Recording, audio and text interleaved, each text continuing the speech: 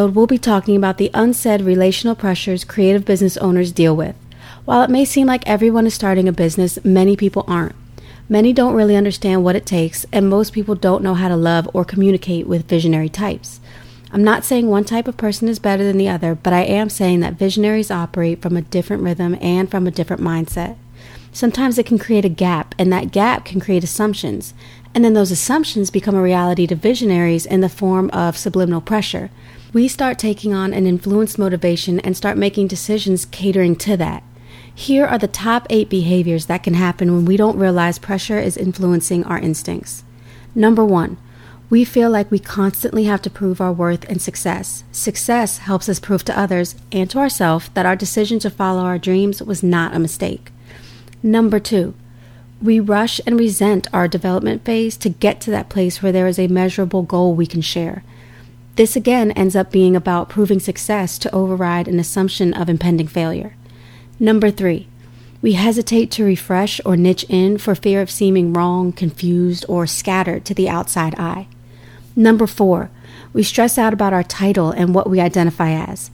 While it is important for many reasons to align with an overall way to describe what you do for people, pressure can lead it to being from a place of feeling like the title itself will make others take you seriously. Number 5, we feel like we have to prove that we work hard even though we might not have a 9-to-5 or the work tasks associated with it. Some of the tasks that we do, in addition to the traditional business-related tasks, don't carry the same weight to traditional minds. Things like social media planning, content marketing, and high-quality lifestyle imagery gets lost on many. Number 6, we either overcompensate or isolate ourselves in order to handle the opinions, questions, and assumptions that inevitably come. Glossing over or avoiding starts looking like a much better option some days. Number 7, we consistently have to learn to own transitioning into our new roles and direction. While everyone else is comparing and hanging on to our old, that's not always the easiest space to be in. Number 8, we feel like we have to live up to expectations of what other people think business is supposed to be like, and then we absorb it. So many people think a business just kind of happens, and if it's going to be successful, it should happen very quickly. So when you tell people 2 years later that you're still developing and growing, you get that patronizing face that makes you kind of feel like a failure. But here's where a lot of the external energy is coming from. We are literally brought up to label ourselves and others. People feel comfortable when they can put someone in a box and put their finger on what they're about. When someone doesn't fit one box or is constantly evolving into new boxes, it creates a resistance inside someone that triggers an uncomfortable lack of understanding within them. That translates into trying to use their own logic to wrap their head around you. But unfortunately, the feeling of being uncomfortable is negative, so there's this negative connotation associated with trying to figure you out, which leads people to lean more on the negative side when filling in the supporting logic. You experience this in their body language, responses, and reactions to you. Let's be honest, people are more inclined to call someone scattered and aimless instead of multi-skilled and within a creative process.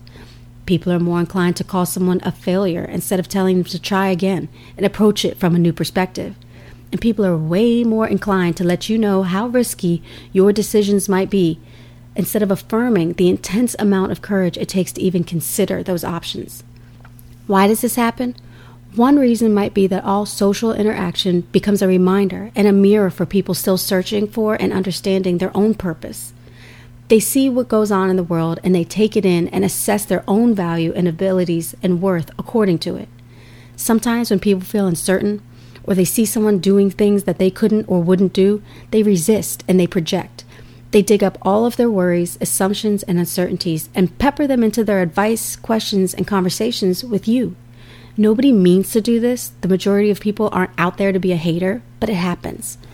That's when you get questions like, so, are you making 6 figures a month yet? Even though it's only been 3 months since you quit your job. They've heard the 5 or 6 highlighted overnight success stories and assume that's the sign of something big and real, and they assign that to you.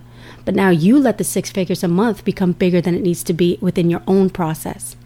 Or maybe when you tell somebody you're niching in, they might respond with something like, oh my God, pick one. I can't keep up with everything you've been.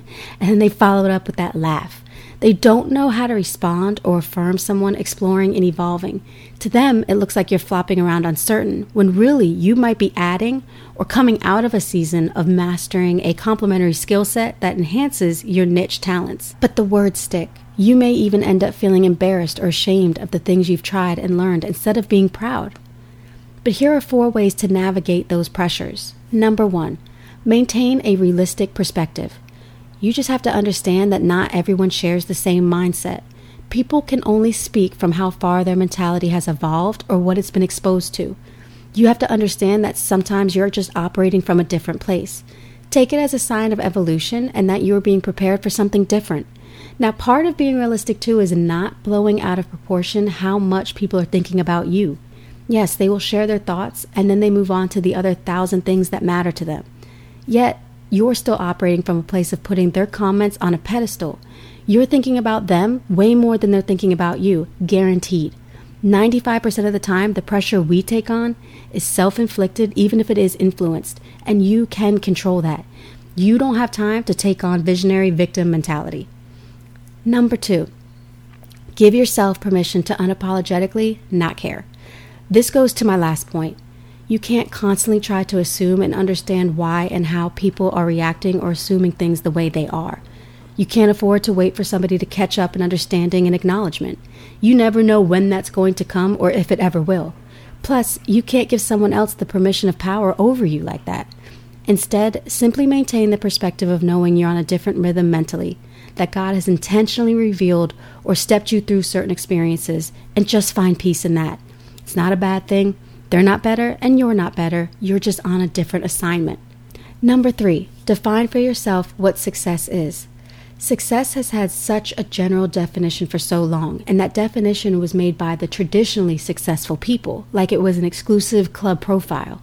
But with technology, the playing field has evened out, and now success can be defined by the visionary. But you have to take the time to reflect and seek and decide what that looks like for you. Otherwise, you'll be creating towards a goal that someone else makes. When this happens, you won't see the value along the path or enjoy the mile markers once you get there. Your soul will crave what it craves, and you'll feel that restlessness until it aligns. Number 4, open up a dialogue and see it as an opportunity to teach, but then ultimately understand it's truly up to you to know that you know whether they get it or not. Sometimes you want to prove so badly that you're doing big things or that there's worth in what you're pursuing that you lose your transparency. But in that real transparency, there's an opportunity to teach. Sometimes glossing over or staging success is what causes people to have uninformed understanding of what it really takes. When you feel led and you feel like it's a safe place, don't shy away from taking the opportunity to share some of the more raw elements of vision development. This may not only encourage people, but it will also expand their understanding. You know that saying, you may be the only Bible people read? Well, you might be the only business visionary type that they personally have access to. Our walk is never just about us. Just don't get caught up in trying to convince or convert. Simply share and keep it moving.